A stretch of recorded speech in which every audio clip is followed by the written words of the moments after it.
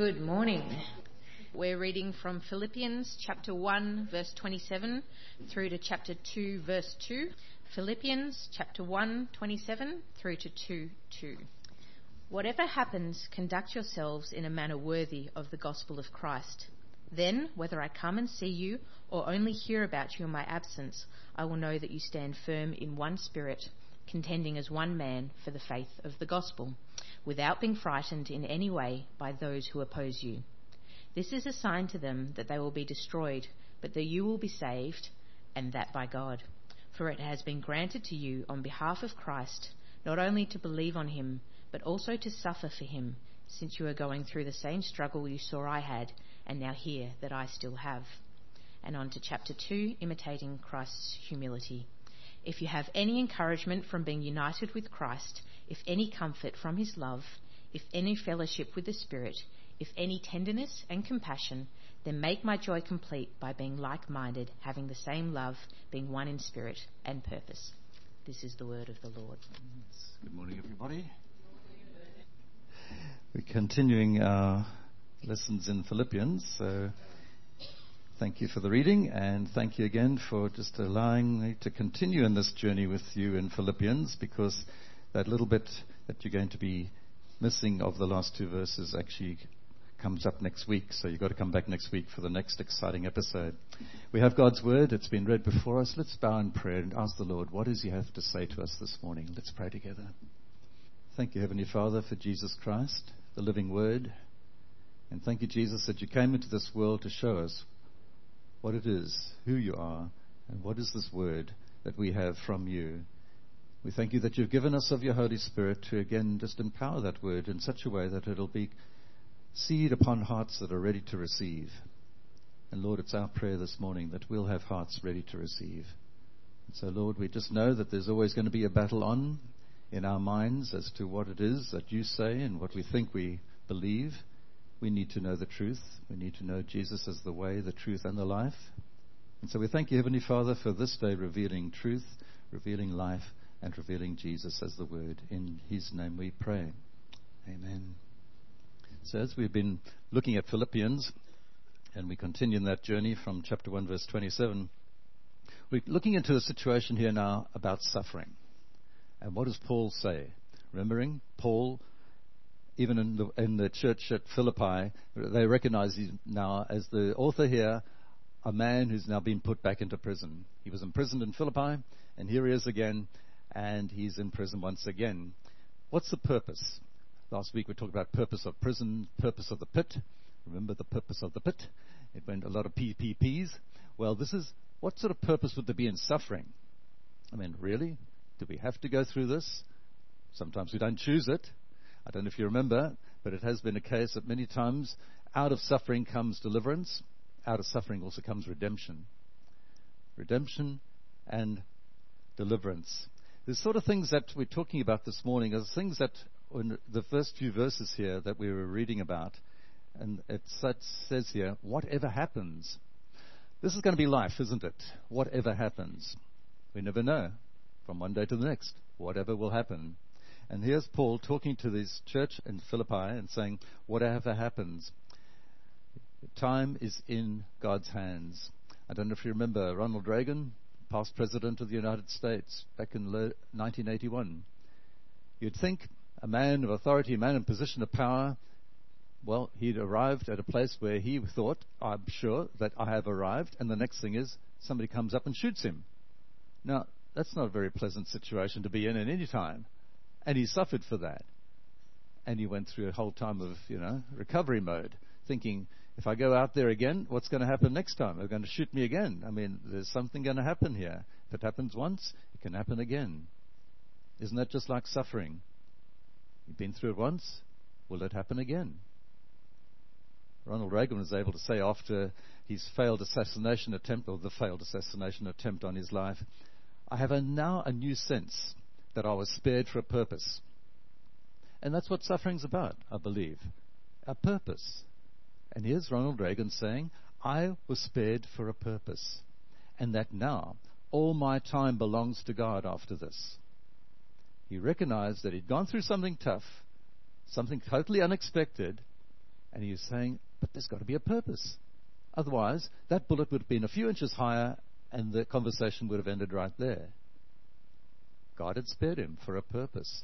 There is suffering in the purpose, and there's purpose in the suffering. Your time on this earth is in God's hands. We don't know how long we've got in this world. Some people think they're going to live forever. Sorry, not happening. And I think we can see that by this stage. So it's a case of going through whatever happens. And Paul is telling these people here, many of them perhaps now, because of the faith that they're professing, they're also going to be put in jail. Perhaps there was going to be more suffering for them than they realized. But what is Paul saying here? He says, well, I'm going through it right now, and whatever happens to me, as Paul would say, it's here for a reason. Remember last week he said, well, it's here, I'm here in the situation, and it's doing something. My suffering is actually advancing the gospel. Who would have thought? But that's what God is doing. So Paul comes along here in verse 27, and he says these words. So conduct yourself in a manner worthy of the gospel of Christ. Worthy. Conduct yourself in a manner worthy of the gospel. What's it to be a Christian? It's a name. It's something people put on those who follow the Lord Jesus. But what it is a name that we've got to live up to. Conduct yourself worthy of the name of Jesus Christ. If you profess to follow him, live like him. There is the story there. Jesus suffered. Are we ready? Are we prepared to suffer like Jesus? Most Christians, and I'll be honest with you, probably shake their heads and say, if I can avoid it, I will do that. Thank you very much. Well, it's not a case of suffering always in the extreme. Sometimes there's suffering even in the way in which people react to us. Even the other day, somebody said to me, oh, so you call yourself a Christian? What do you think I'd done wrong? For somebody to actually look at me like that and say, so you call yourself a Christian? Well, all I'd actually done was down in the garden said to a person, so we can use this tap here to water the lawn. It doesn't matter because there's nobody paying for this from any of the residents here. And you call yourself a Christian? Okay, let's think about that. What did I actually say? The perception was, you're taking something away and you're using it, it's nothing, it's free, and you're going to abuse it. I said, whoa, you see where I'm going here? There's certain perceptions. So you call yourself a Christian. And it happens when you're suffering. Because suffering doesn't always bring out the best in us, does it? What's Paul telling these people here? Live your life, conduct yourself in such a way that you are worthy of the name. This word conduct also, Paul says, when he once was in front of the Sanhedrin in Jerusalem, he said, well, my brothers, I have fulfilled my duty to God. That same word, I've fulfilled my duty. I've conducted myself worthy before God. And what does it say? In all good conscience. That's all we can hope for, is that the things we do and the things we say, somehow God will remind us, is this the right thinking or the wrong thinking? The right words or the wrong words? Look, we're not going to always get it right. But hey, in a good conscience, we lived ourselves in the light of others and before others as well. This is not easy, as I said. And there's two words here that come up that Paul uses. In verse 27, it's be faithful. Be faithful, full of faith. And then he says, be fearless. Now, if there's two things you're going to try and do in life, is be faithful and be fearless. In faithfulness, you stand firm. But you don't stand alone. No, there's things here that will help us to be one. I love that picture. It just says, together we are one. So many times, of course, we go through things and nobody actually knows that we're going through them. Now, we know that sometimes you don't always want to put your hand up and say, I'm going through a tough time right now. Because you sort of think, it's my problem, I'll deal with it. Not when you're one. Not when you're part of something else. Two hearts. I'm sure there's a song about that somewhere. Two hearts is one. You're part of the body of Christ. You've come here now. Let us know how you're doing. Because who else will know apart from Jesus Christ? And he doesn't always reveal everything to us. So sometimes it's a good idea you tell us how things are going and be honest before God and before man and say, I'm going through a tough time. Is there something we can do to help? Together as one. That's what Jesus prayed for. He would have prayed for a lot of things. And back in John chapter 17, he knows the cross is before him. What does he pray for? Well, I would have prayed for everything else except Father, would you make them one as we are one? How important was that to Jesus? Make them one. Because he knew pretty well, and we heard it the other day as Linda and I went to visit somebody, how many churches have gone split and broken apart because disunity. And whatever it was that caused it, Jesus' prayer, hey, it's fighting a battle out there to be one. Because the moment something happens and you start praying and you start believing, well, guess what?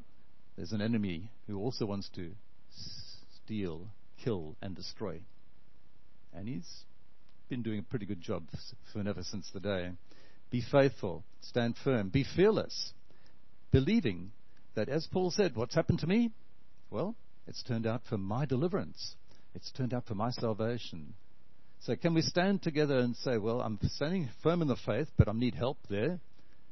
But can you also say, I'm going to stand and be fearless because I know what's happening right now is going to be for my salvation. It's going to be for my deliverance.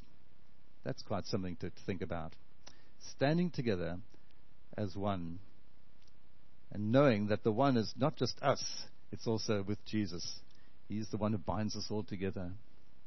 As you go on reading here in Philippians 1, it tells us here in verse 29, For it has been granted to you on behalf of Christ not only to believe on him, but also to suffer for him. So everybody who hears John 3:16 says, for God so loved the world, and who can remember any more of that? And his Son, that whosoever believes and suffers. No, it doesn't say that, does it? Yeah, I know. Thank you. But you would think there should be a little bracket around there that say it's believing, but there may also be suffering. If we had known that before we signed on the dotted line saying, yes, Jesus, I'll be your follower, happened to Paul. He was told by Ananias after he was known as Saul in that time, and Jesus said to Ananias, go and have a chat with that guy. He needs to know that he's now following me, but he also needs to know how much he's going to have to suffer. Now, Paul at that stage could have said, I think I'll go back to being the bad boy that I used to be. Because if this involves suffering, I don't know if I signed up for this. Who remembers Eugene Peterson? I say remember because he died last week. And the message that he had written, the message translation of the Bible that he had written, here's verse 29 of Philippians chapter 1. Says Eugene, so there's more to this life than trusting in Christ. There's also suffering for him. And the suffering is as much a gift as the trusting. The suffering is as much a gift as the trusting. Suffering as a gift? No, I don't know so much. If you give me a present that says, open this box and you will suffer, I think I'll probably pass it back and say, thank you very much. Yeah, that's not sort of the gift I'm looking for from you. What is this word? It's translated here, granted. Granted. Suffering is a gift, but it's actually hidden. When you look at the words granted, it's like bestowed upon. It's a privilege to suffer. Okay, now it's starting to get to the point of, really? Should I count this suffering as a privilege? And once again, I'm talking about not just in the physical. Not everybody's going to get beaten and flogged like Paul was, but there's a mental suffering sometimes. There's a suffering of soul and anguish. There's things that actually happen that cause us to wonder, what's going on inside us? You know the movie Passion of Christ? Passion? Have you ever thought of that? How strange. But passion is something that happens inside of you. Suffering. Jesus suffered. See, Jesus had this passion for people. If it wasn't for people, he wouldn't bother to come from heaven to earth. But it was for people, for others. That's the thing. Suffering is a gift. And in it is hidden mercy. See, how else do we grow? Do we grow through pleasure or do we grow through pain? Some people say, give me pleasure any time, I'll show you how to grow. But yeah, that's pretty shallow. You'll have fun, you'll learn something, but it's really in the pain. It's really in the pain that you start to sort of think, okay, I'm at my last resources, I need some help. Bring the body of Christ around. I'm on my last resources. If they can't help, no, Jesus will always be there to help. That's what he's all about. Granted, a gracious gift, a privilege bestowed. When Paul was writing to the Roman church in chapter 8, his verses that you'll probably recognize in verse 8:31. If God is for us, who can be against us? He who did not spare his own son, but gave him up for us all, how will he not also, along with Jesus, graciously give us all things? That's the same word. Granted, graciously given. So, suffering, graciously given, it's something that God says, I can trust you with this. I can trust you as a gift to take this suffering and to use it for my glory. The children of Israel, when they were down in Egypt, in Exodus, God says to Moses, I'm very aware of their sufferings. Did he do anything about it? 400 years later. Trust we don't live that long. 400 years later, God sort of remembers, yes, I have heard their sufferings. They're in bondage in Egypt. What's God doing about it? He's preparing a person, a guy by the name of Moses, who had no idea what was been happening for his great-great-great-great-grandfathers and all the rest of it. Yes, they were in bondage in Egypt. And in Exodus 6, it tells us here, God says to Moses, I have heard the groaning of the Israelites. You're going through suffering right now? God hears the groans. You don't have to voice it. You just have to feel it. And God's there. He knows what's going on. I have heard the groaning of the Israelites, and I will free you from being slaves. There it is, deliverance. Out of suffering would come deliverance. And the next words are great. The next words are as such that would probably have been something. He says, I will redeem you with outstretched arms. There's deliverance and there's redemption. Deliverance from the imprisonment that they're in, but redemption, that ransoming, that coming out, that's what it's about. I will redeem you with outstretched arms, deliverance and redemption. Picture the cross. Picture Jesus on the cross. Outstretched arms.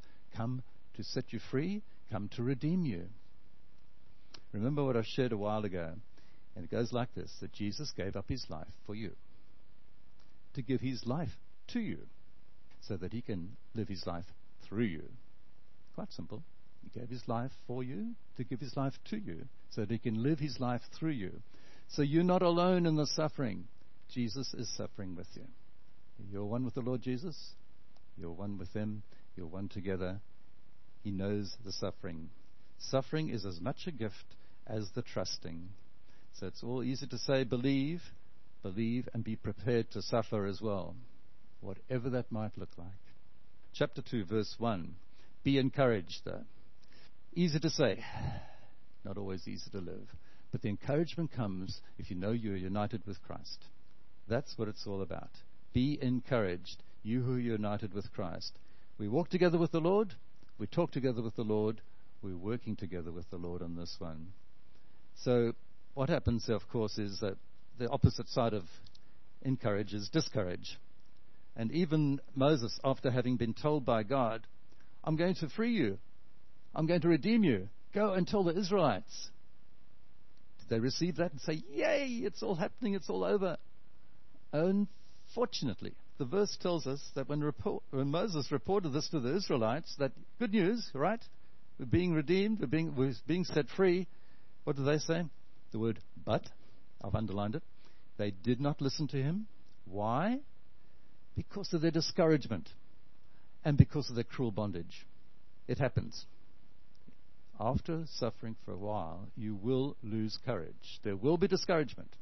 And because of this cruel bondage that they're talked about, it can happen. How are we going to overcome this when we say, oh, please don't be discouraged? Oh, that's easier said than done. But take courage. If you're united with Christ, take courage. What he's gone through, we'll get through as well. There's got to be encouragement.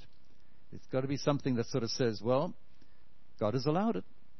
A while ago, somebody asked me the same question. Why does God allow it?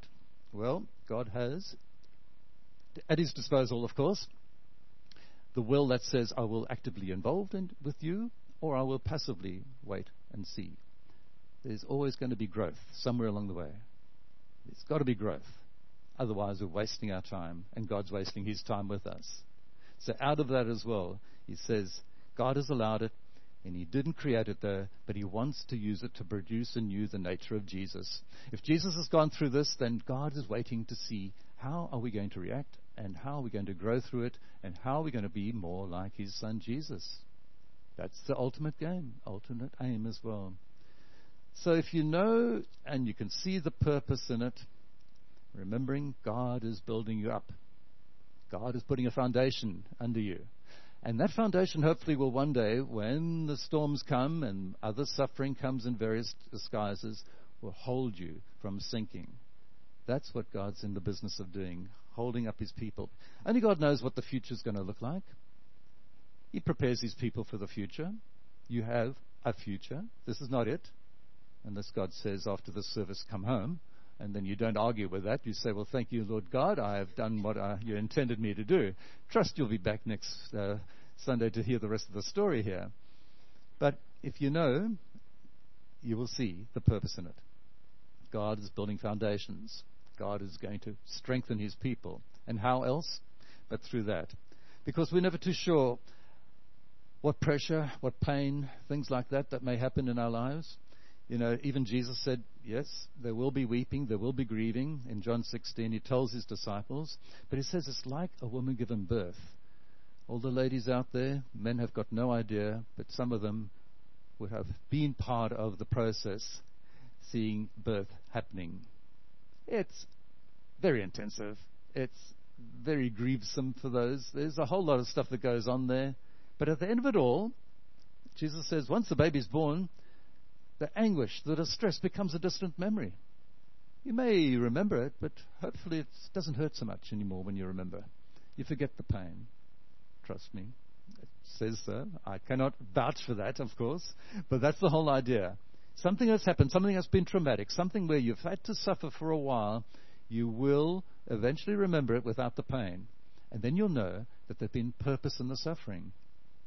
Why do some women have more than one baby? Well, okay, here's the story. I'm an only child, and I can tell you seriously, my mother would have died if she'd had another one like me. No, she had no idea what I was going to be like.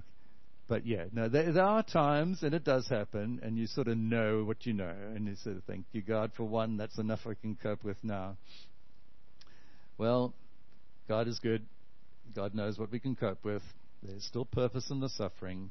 And you know, when we start to remember what Jesus went through, that passion, it starts to build inside of us, I think, a thing of resilience, something that sort of says, well, if he's gone through it, and he went through much, much more, and now we're talking not just pain of body, we know the crown of thorns, we know the nails, but we also know that there's this capacity that Jesus had to feel a very strong emotion.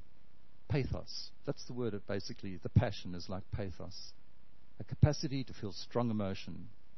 When you read through the scriptures and you follow the ways of Jesus, you come across things as Jesus was like preparing to go to the cross, and he's praying in the Garden of Gethsemane. And there's agony in his soul. And he's having a real moment there, realizing what suffering is all about. We will hopefully never have to go through what he went through in that garden. That probably produced more suffering and anguish of soul than it did even there on the cross. Things were going on in there, agony. Even as he's coming into Jerusalem, he laments over Jerusalem, and you can just sort of picture he says, why didn't you trust me? Why didn't you believe in me? Jerusalem, if you'd only known, his heart was broken for him. Even when his heart was broken, standing outside the tomb of Lazarus, his dear friend. He's standing there, and of course, most people were able to at least memorize one verse in Scripture, John 11:25, 2 words. The first one's Jesus, the second one is wept. Well done. Scripture memorization. So what does it mean, Jesus wept? Did he throw up his hands and lament and wail and bemoan the fact that his dear friend Lazarus is in the tomb? Here's the problem with our words in English. They're pretty limited.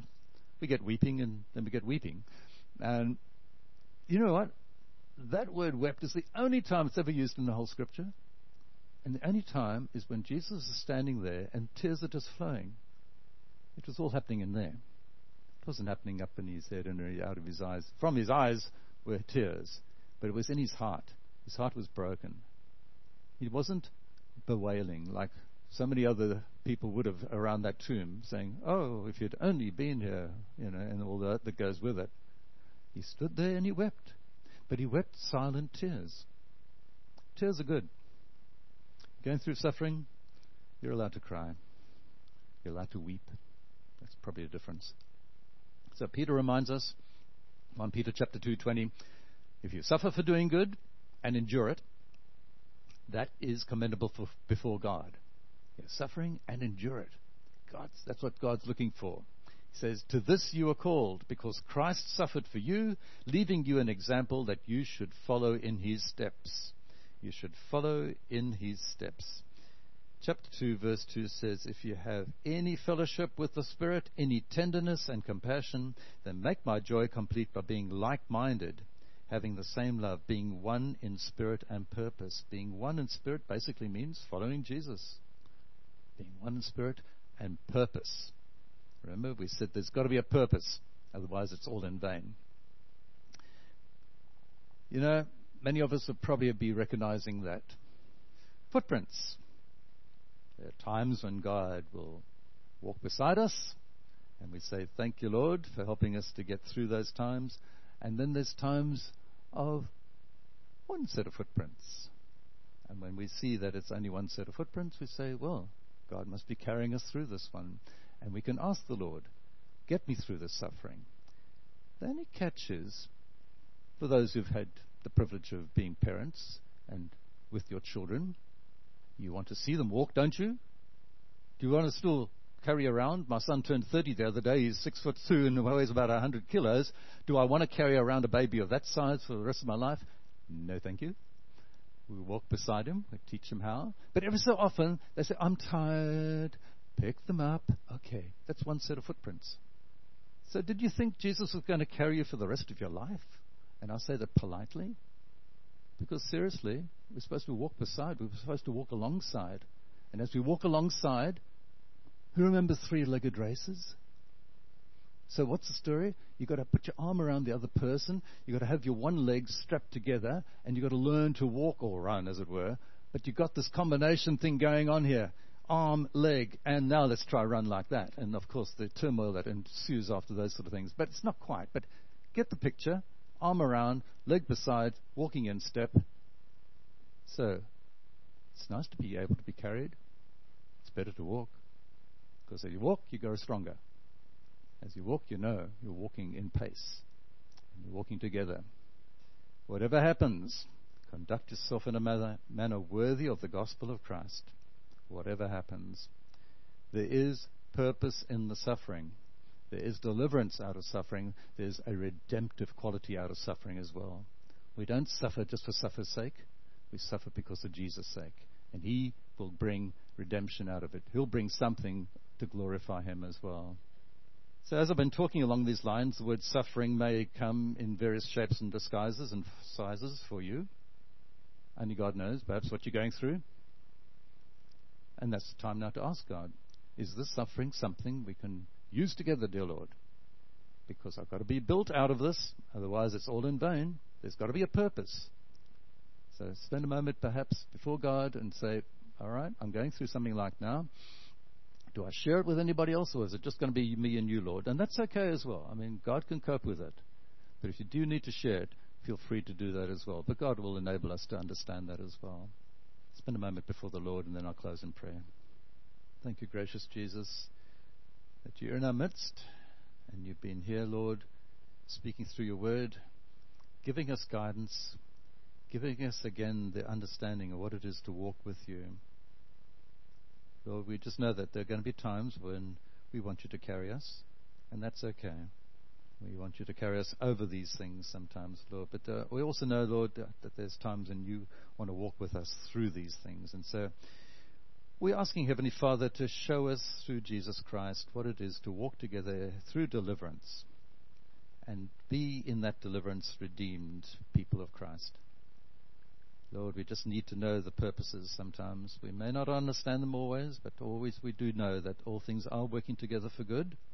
And so, Lord, may you be glorified even in our suffering, that we'll be built up as children of the living God, able to endure and being resilient against all the foe that brings against us. Thank you, Jesus, for being involved in our lives. But thank you also, Lord, for allowing those things to happen in our lives that only you know is going to produce good fruit. And that's our prayer in Jesus' name. Amen.